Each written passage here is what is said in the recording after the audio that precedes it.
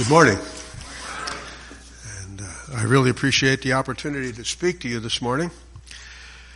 But in all fairness and total disclosure, I need to tell you that I was actually ordained Baptist. And that means that there's a lot of enthusiasm in the Baptist denomination that many of you may know about.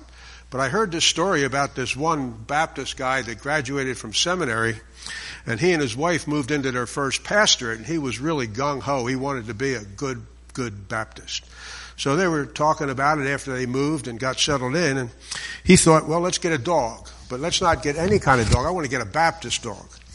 So they go to the pet store, and they tried a couple pet stores. Finally, they got to one, and they asked him for a Baptist dog. And the owner thought a minute, and he said, well, I think I have the dog for you. So he went out and brought this dog out and showed it to the guy. The guy says, good, I'll take it. Takes it home. And he's, of course, excited about having a Baptist dog, so he shows it to his wife. And right then, one of the deacons from the church happened to come over, and he showed him off to the deacon as well. He said, dog, go get a Bible. The dog runs out into the other room, grabs a Bible, brings it out, and lays it on the floor. He says, okay, now show me John the Baptist. The dog with his paw, it comes to Matthew 3, John the Baptist. So he's really excited about this. So the guy that's admiring this Baptist dog says, well, can he do anything that's not related to being Baptist? And the guy says, I don't know, I've never tried. So he thinks a minute and he says, okay, dog, heel. Well, the dog looks around for a minute and then runs over and jumps on the visitor's lap and puts his paw on his forehead and bows his head. And the wife says, that's not a Baptist dog, he's Pentecostal. So that's my funny introduction. The next slide will give you a summary of the message for this talk this morning, and that is that we really have to work hard to make our decisions glorify God. Now, this message has been a long time coming, and I'm reflecting on my own personal family. We've raised our kids, and now they're off on their own, and I've watched them as they've grown and lived their lives, and some of them are really seeking and serving the Lord, and just makes me excited to see God working in their lives. Others, not so much. So that prompted my investigation about this idea of decisions and the decisions that we make every day. And so, hence we have this subject this morning. We need to work really hard to make our decisions glorify God. It was very aptly introduced by that last song that we sung. But the next slide give you an idea of the scriptures that we're going to look at this morning. The ones in bold are the primary scriptures, Deuteronomy and Colossians. The others are somewhat supportive texts to illustrate the point that is made in both Deuteronomy and then in Colossians as well. Now, on the next slide, there's some similarities between Deuteronomy and this morning, some striking similarities actually. First off, an old man preaching to God's chosen people. But I must admit, Moses had 50 years on me. The Israelites, as well as we, have immediate access to God through prayer. There are behavior and idolatry issues, both in the Old Testament Deuteronomy passage as well as in our life today. There's a Sinai reminder in both, and there's an intended example of both. God's design is so that people outside the church, people outside national Israel, were to witness our behavior and reflect on God about it. But now the next slide is the one that I want to kind of emphasize. When does information change our behavior? Dramatic pause. When does information change our behavior? That's something that is very relevant for our everyday lives, and I will suggest that this passage might help us understand some about what should help us make those decisions that will glorify God, change our behavior. Now the next slide will begin to Deuteronomy passage. I'm going to have all the scriptures on the board, and I'm probably going to read from my cheat sheets here because they match the slides. Deuteronomy 4, 1-14. Hear now, O Israel, the decrees and laws I am about to teach you. Follow them, so that you may live and may go in and take possession of the land that the Lord, the God of your fathers, is giving you. Do not add to what I command you, and do not subtract from it, but keep the commands of the Lord your God that I give you today. You saw with your own eyes what the Lord did at Baal Peor. The Lord your God destroyed from among you everyone who followed the Baal of Peor, but all of you who held fast to the Lord our God are still alive today. See, I have taught you decrees and laws as the Lord my God commanded me, so that you may follow them in the land you are entering to take possession of it. Observe them carefully, for this will show your wisdom and understanding to the nations who will hear about all these decrees and say, surely this great nation is a wise and understanding people. What other nation is so great as to have their gods near them the way the Lord our God is near us whenever we pray to him? And what other nation is so great as to have such righteous decrees and laws as this body of laws I am setting before you today? Only be careful and watch yourselves closely so that you do not forget the things your eyes have seen or let them slip from your heart as long as you live. Teach them to your children and to their children after them. Remember the day you stood before the Lord your God at Horeb when he said to me, assemble the people before me to hear my words, so that they may learn to revere me as long as they live in the land, and may teach them to their children. You came near and stood at the foot of the mountain while it blazed with fire to the very heavens, with black clouds and deep darkness. Then the Lord spoke to you out of the fire. You heard the sound of words, but saw no form. There was only a voice. He declared to you his covenant, the 10 commandments, which he commanded you to follow, and then wrote on the 2 stone tablets. And the Lord directed me at that time to teach you the decrees and laws you are to follow in the land that you are crossing the Jordan to possess. That was an extended passage, but there's 6 commands to obey. And out of 4 paragraphs, as they break it down in the NIV, there's 3 paragraphs exhorting obedience, 1 paragraph giving the Israelites a very current event to motivate them, and then another motivator being the Mount Sinai experience that we'll look at after we look at the first one. The idea being God wants us, or the Israelites, us by extension, to obey him, not to forget, to teach them to our children. That seems to be a hard thing to do, given the response of the Israelites, the response of some of my children, and some of the responses I've seen and talked to people about that are contemporary with us. But I'd like to jump back now and look at that first paragraph on the next slide, Deuteronomy 4, 1-2. Hear now, O Israel, the decrees and laws I am about to teach you. What Moses, or what God through Moses is doing, is saying, listen up, Israel, this is important. This is not just idle conversation. This is something that is important. Obey the word. Listen to what I'm telling you so that you will live and prosper. It's both a life promise and a prosperity promise in the land of milk and honey, in the promised land. The whole book of Deuteronomy is basically a reiteration of the law that was given at Sinai. But this time it's being given to a group of people who suffered through 40 years of desert wandering while their parents died. Their parents were the ones that received the law at Sinai. This is the next generation. This is their children.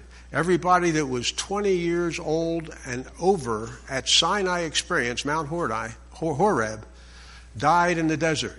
So these are the children. They're one step removed from the Exodus, from the taking out of Egypt when the dramatic glory of God revealed to them. But they're still commanded to remember the Sinai experience, which we're going to go back and look at in the next paragraph. But they have another exhortation brought to their attention immediately following the command to obey. Deuteronomy 4, 3 and 4. You saw with your own eyes what the Lord did at Baal Peor. The Lord your God destroyed from among you everyone who followed the Baal of Peor, but all of you who held fast to the Lord your God are still alive today. Basically, he's saying, hey, you guys remember what I did in Jordan. You witnessed it and you survived it. So allow that to be a motivator to continue to obey what I'm going to tell you to do in the rest of Deuteronomy, specifically in this 4th chapter that we're looking at. To give you an idea or a clearer picture of just what happened at Baal Peor, I'd like to turn to Numbers 25. That's the actual account that Moses is reminding these people of when he's giving them this address at the crossing of the Jordan. In Numbers 25:1, it starts off, while Israel was staying in Shittim, the men began to indulge in sexual immorality with Moabite women who invited them to the sacrifices to their gods. The people ate and bowed down before these gods. So Israel joined in worshiping the Baal of Peor, and the Lord's anger burned against them. The Lord said to Moses, take all the leaders of these people, kill them, and expose them in broad daylight before the Lord, so that the Lord's fierce anger may turn away from Israel. The next slide. So Moses said to Israel's judges, each of you must put to death those of your men who have joined in worshiping the Baal of Peor. Then an Israelite man brought to his family a Midianite woman right before the eyes of Moses and the whole assembly of Israel while they were weeping at the entrance to the tent of meeting. When Phinehas, son of Eleazar, the son of Aaron, the priest, saw this, he left the assembly, took a spear in his hand, and followed the Israelite into the tent. He drove the spear through both of them, through the Israelite and into the woman's body. Then the plague against the Israelites was stopped. But those who died in the plague numbered 24,000. Now this is a major event in the population of Israel. This younger generation that has come out of, or comes away from Mount Sinai. This, by the way, is the equivalent in that culture of having all of Victoria's Secret girls and all of the Playboy bunnies walking around town suggesting you go have a picnic with them. The culture was immoral. Temple prostitution was part of the worship service, and these ladies were doing what they thought their God wanted them to do. It wasn't vile or wrong, but that was the culture that the Israelites were exposed to, and the men succumbed to that culture and brought about God's judgment. Now, the next slide is a map, and I wanted to show you something. This is where the Israelites are camped, right here. They're about to cross the Jordan and go into Jericho, or go conquer Jericho. But if you remember in the Numbers passage, it said while they were staying at Shittim, that's Shittim right there. This is the valley of Peor. The whole area is the Baal Peor area. This is Moab over here. You see it down there, but it's the whole side here. From Shittim to the Jericho River is 12 miles. From the Jordan River to Jericho is 5 miles. So you've got a maximum distance of 17 miles, but 12 before they cross the Jordan. This is where the people were camped. That judgment occurred at Shittim. And so they had to be within close proximity of where God judged them while Moses is delivering this injunction to them. So that was fresh in their thinking. It was supposedly, I've heard estimates in the neighborhood of 3 million people in this group. Now they just lost 24,000, so they're less than that, but 3 million people take up quite an area to camp. So they had to be close to where this all happened. And God is telling them, remember that. Remember that. I'm telling you now to obey my laws and my commands when you go into the promise. I'm going to bless you. I'm going to prosper you. Don't forget them. The point being, it's a very, very real event in this younger generation's life. And then we get on to the next paragraph, and he goes on to say, see, I have taught you decrees and laws. This is Deuteronomy 4, 5, and 8. I have taught you decrees and laws as the Lord my God commanded me, so that you may follow them in the land you are entering to take possession of it. Okay, that's their land deed, so to speak. Observe them carefully, for this will show your wisdom and understanding to the nations. Remember when they finally get to Jericho in the book of Joshua, the people of Jericho have heard about the Israelites and how they've conquered all the other nations, so the people in Jericho are trembling with fear. This testimony of the Israelite nation to the surrounding nations is very, very real. And God is reminding them, here, obey me because you're going to be a witness to the world, basically, in that era. And so he wants them to remember that they need to obey the decrees and the laws so that the nations of the world will say, hey, you're a wise nation. And what other nation has a God that's near to them as your God is near to you when they pray? That's a testimony that God wants to have so that he can be evangelized, so to speak, in the ancient world. The next slide is what I consider a summary to this message. Moses' message is directly from God for careful obedience in the promised land so that the nations will see their wisdom and God's glory, God's presence with you. That's a very impacting requirement right after he reminds them about the judgment that they just experienced. Not even 12 miles away from them, they experienced that judgment. He's saying, obey me so the nations will see. Excuse me. The next slide is the last paragraph in the Deuteronomy passage. And he reminds them, only be careful, watch yourselves closely so that you do not forget the things your eyes have seen or let them slip from your heart as long as you live. And here's where the next generation from them comes in. Teach them to your children and to their children after them. Then he goes on to remind them at Sinai. Now, remember the day you stood before the Lord God at Horeb. Horeb is the same as Mount Sinai. Excuse me. I got to get my cup of water. I forgot to bring it up.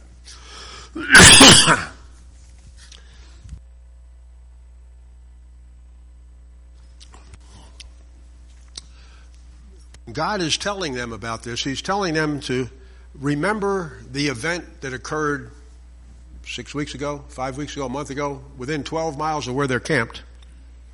But also remember the Sinai experience, because that was even more impressive as God revealed himself to the nation of Israel. And some of them were 20 years old, 19 years old. Everybody over 20 died in the desert wandering.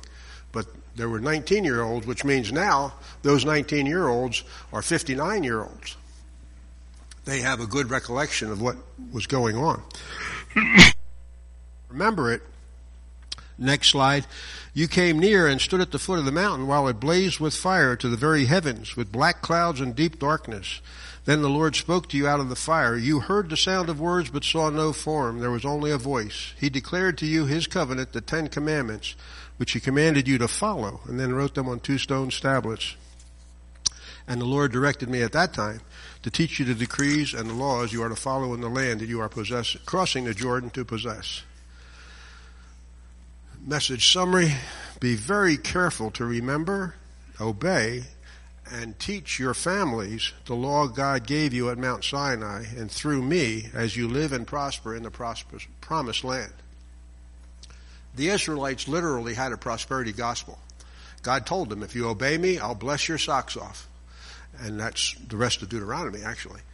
If you disobey me, I'm going to toast you. And that's what the Old Testament records. The many times that they disobeyed, God judged them. They repented, God blessed them. They disobeyed, God judged them, and so on. But that's the summary of Deuteronomy here. And I want to look at what happened after this fact.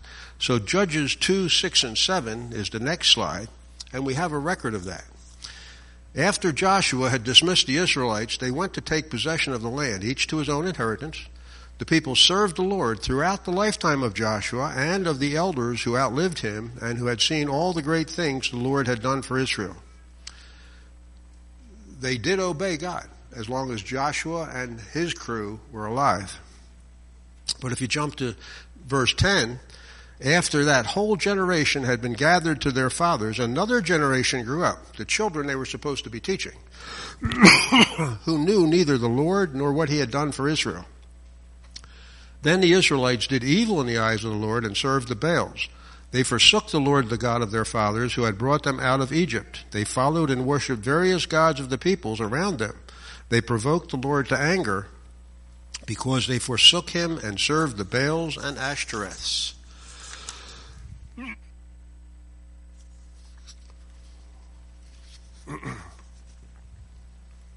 That is probably the part that started this whole research project when I was asked to preach quite a while ago is because I've seen my own children do things and make choices that are more in line with our culture than within Christian truth.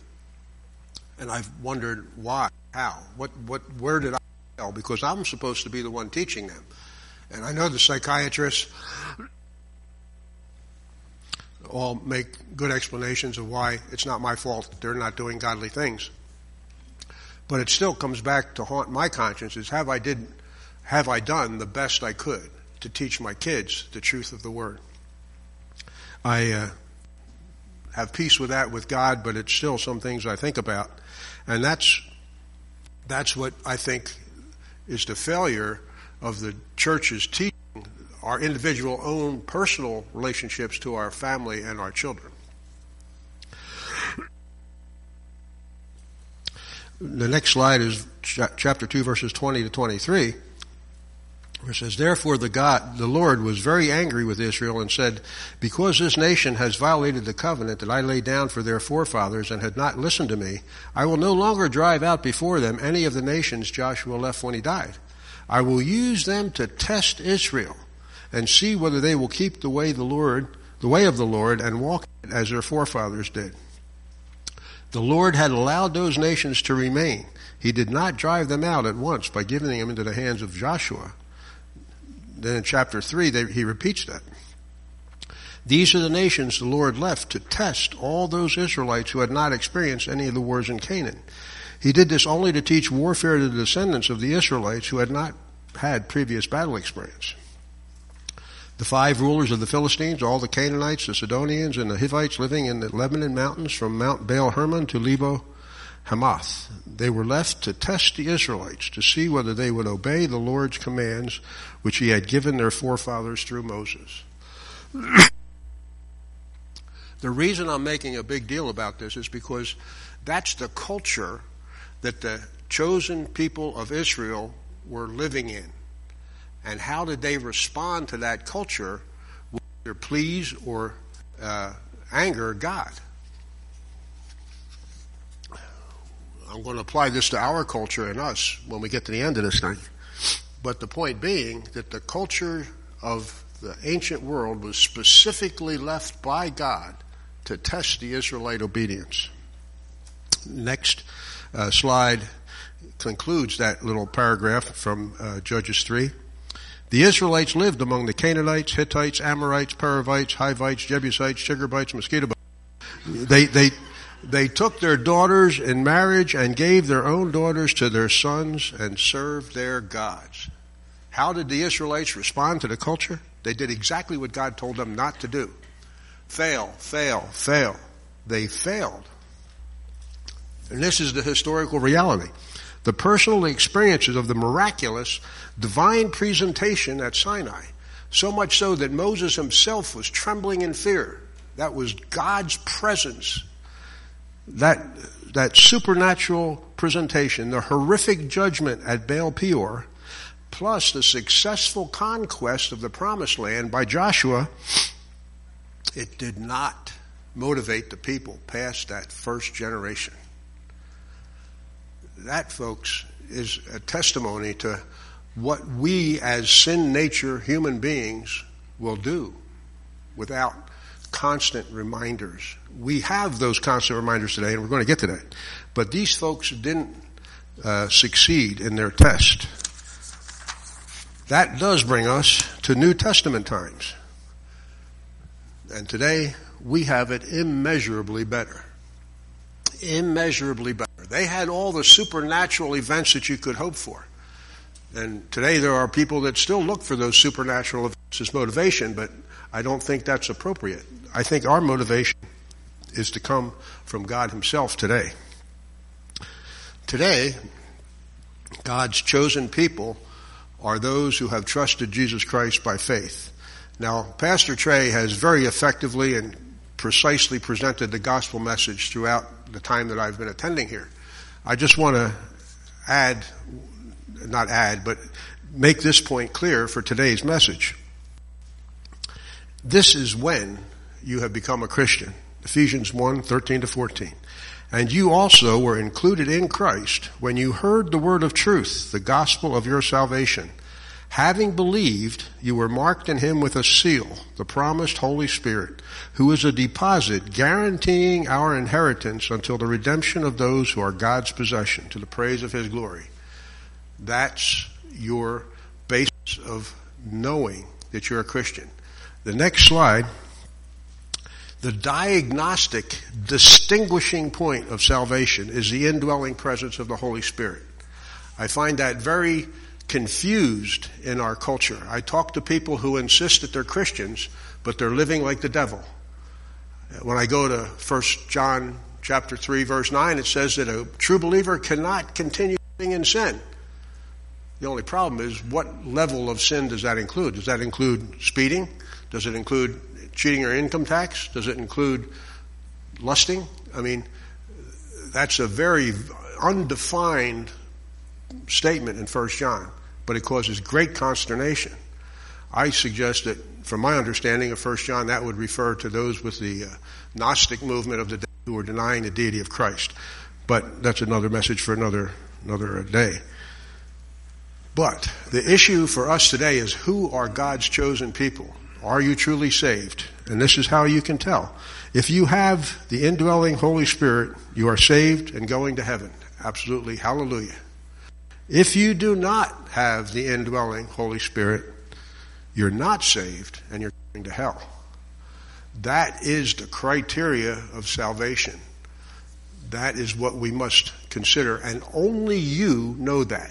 You don't really know if I'm saved, and I really don't know if anybody in this auditorium is saved, because I can't see your spirit. God can, fortunately. So my point is that you need to be sure. The next slide, if you have any questions, this is an eternal issue. It's very, very important. Please talk to Pastor Trey, one of the church leaders, or me if you'd like, but do it quickly before you die, because we don't know when we're going to die, and it will be too late. That determines whether you're one of the chosen people or not. And assuming that you are, then we have an intended example to present, not only to the world, but to the spiritual world as well. In Ephesians chapter 3, verse 10, this is one of the similarities to the Deuteronomy passage.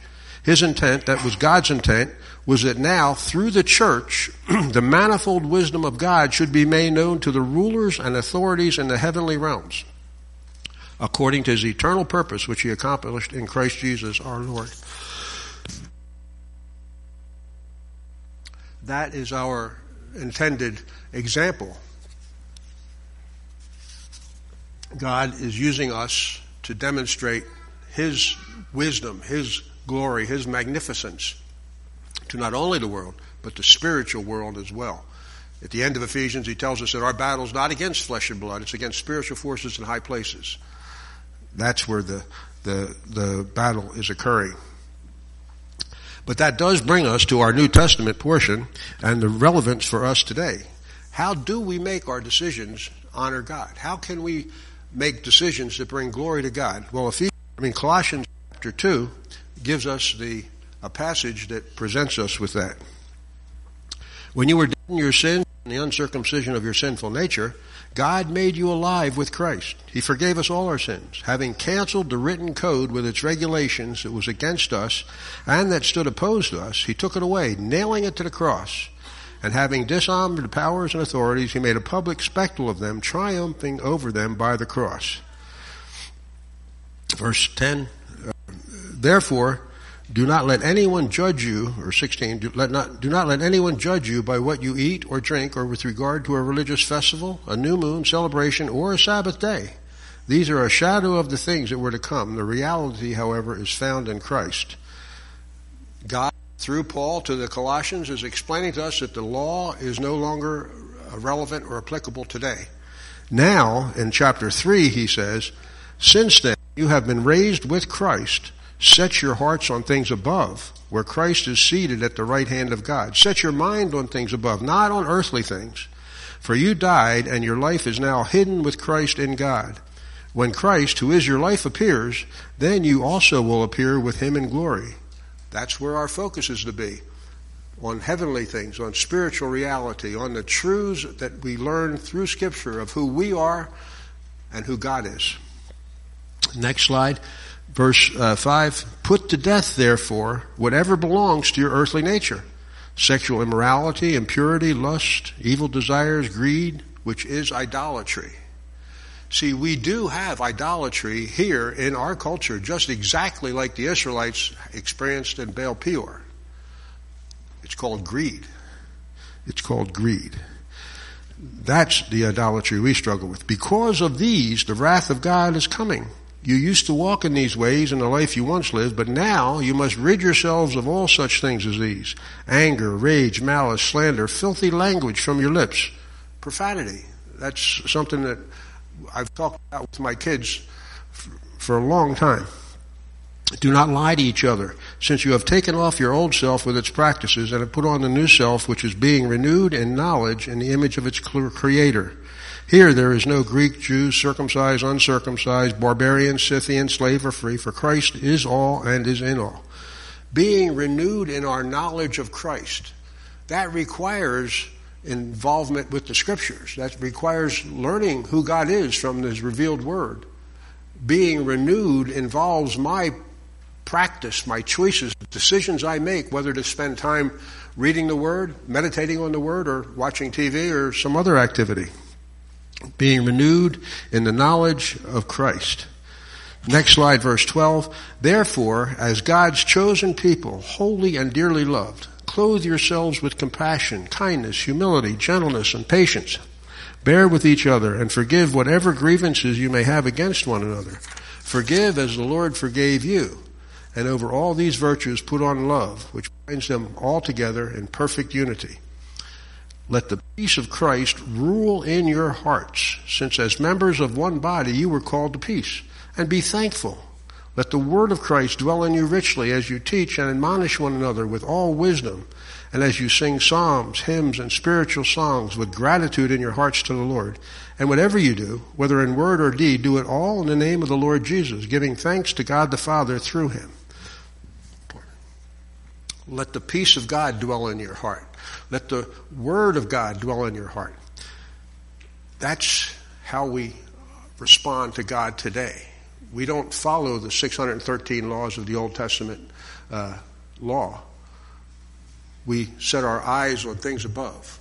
We let the word of Christ dwell in us richly, which also would refer to the living word, Jesus Christ personally, but the written word most specifically, as well as letting that peace guide us as we make our decisions. Are you seeking the peace of God when you make a decision? I like to compare Ephesians 5:18 because this is a very similar passage. I would suggest that it's a parallel passage. It says, do not get drunk on wine, which leads to debauchery. Instead, be filled with the Spirit. Speak to one another with psalms, hymns, and spiritual songs. Sing and make music in your heart to the Lord, always giving thanks to God the Father for everything in the name of our Lord Jesus Christ. Do you see the direct parallel? This one says be filled with the Spirit. The other one says be filled with the Word. I would suggest that this is the only passage in the New Testament that tells us to be filled with the Spirit. And it's not talking about that filling producing tongues or healing or holy dancing or laughter, but it's rather talking about singing songs and hymns and spiritual songs, being thankful and honoring God.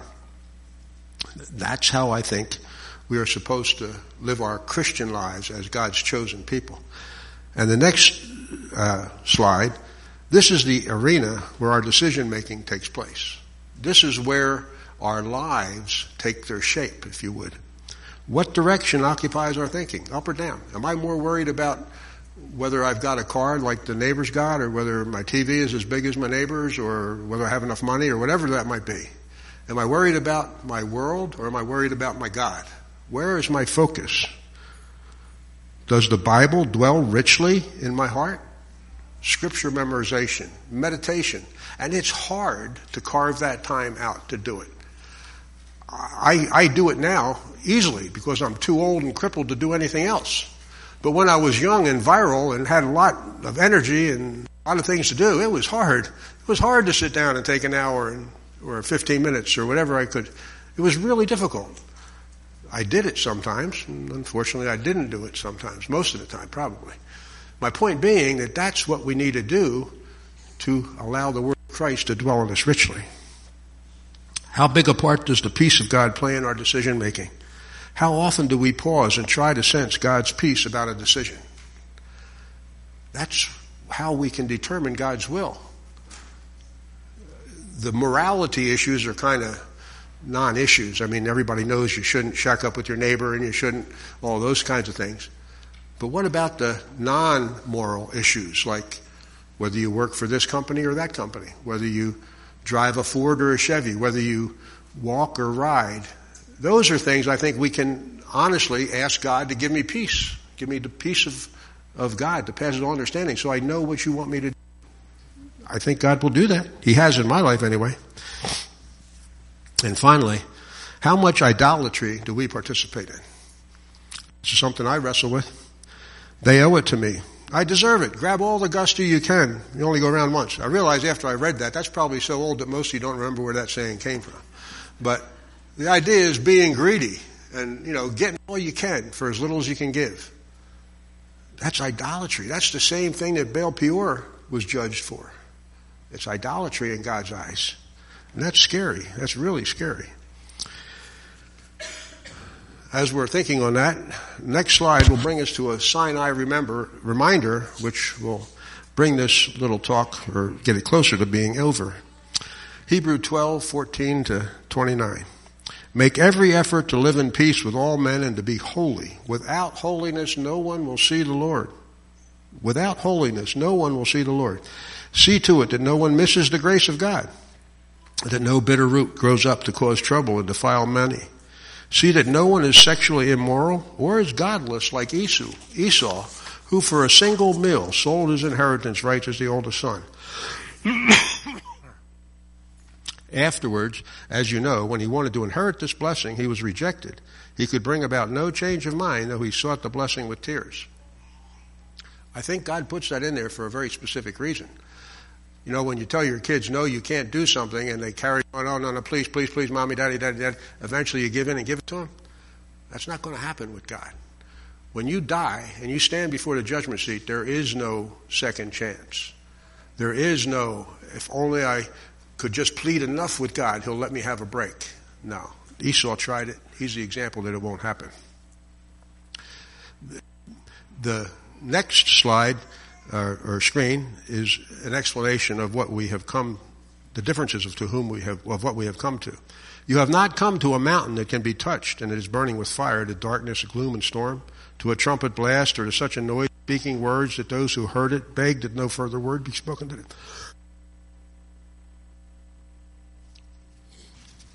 That no further word be spoken to them, because they could not bear what was commanded. If even an animal touches this mountain, it must be stoned. The sight was so terrifying that Moses said, I am trembling with fear. And Moses saw God face to face. That's a significant statement. But you and I have come to Mount Zion, to the heavenly Jerusalem, the city of the living God. You have come to thousands upon thousands of angels in joyful assembly, to the church of the firstborn, whose names are written in heaven. You have come to God, the judge of all men, to the spirits of righteous men made perfect, to Jesus, the mediator of a new covenant, and to the sprinkled blood that speaks a better word than the blood of Abel. A joyful assembly. The presence of the Holy Spirit living within us should be points of joy, because we are on the winning side. Next slide. See to it that you do not refuse him who speaks. If they did not escape when they refused him who warned them on earth, how much less will we if we turn away from him who warns us from heaven? At that time his voice shook the earth, but now he has promised, once more I will shake not only the earth, but also the heavens. The words once more indicate the removing of what can be shaken, that is, created things, so that what cannot be shaken may remain. Therefore, since we are receiving a kingdom that cannot be shaken, let us be thankful, and so worship God acceptably with reverence and awe, for our God is a consuming fire. Let us be thankful, worship God acceptably with reverence and awe. Listening to the Spirit of God, listening to the voice of God still dwelling within us in a still small voice, saying, praising God and doing what we do to honor him. The conclusion of this is the takeaways. History proves that God is very serious about a life of holiness for his chosen people. God has replaced the external motivation of the law with the internal motivation of the Holy Spirit. We all need to work really, really hard at letting the Word of God and the peace of God govern our decisions. And then that haunting question, will this information change our behavior? Would you pray with me, please? Father, thank you for your Word. Thank you for the history of your people so that we can learn and grow from it. Lord, I pray that you might bless each one of us with a true heart of teachable thankfulness, of a willingness to serve you and to obey you. Allow us to have a life that will bring glory to your name, we pray. In Jesus' name, amen. Thank you.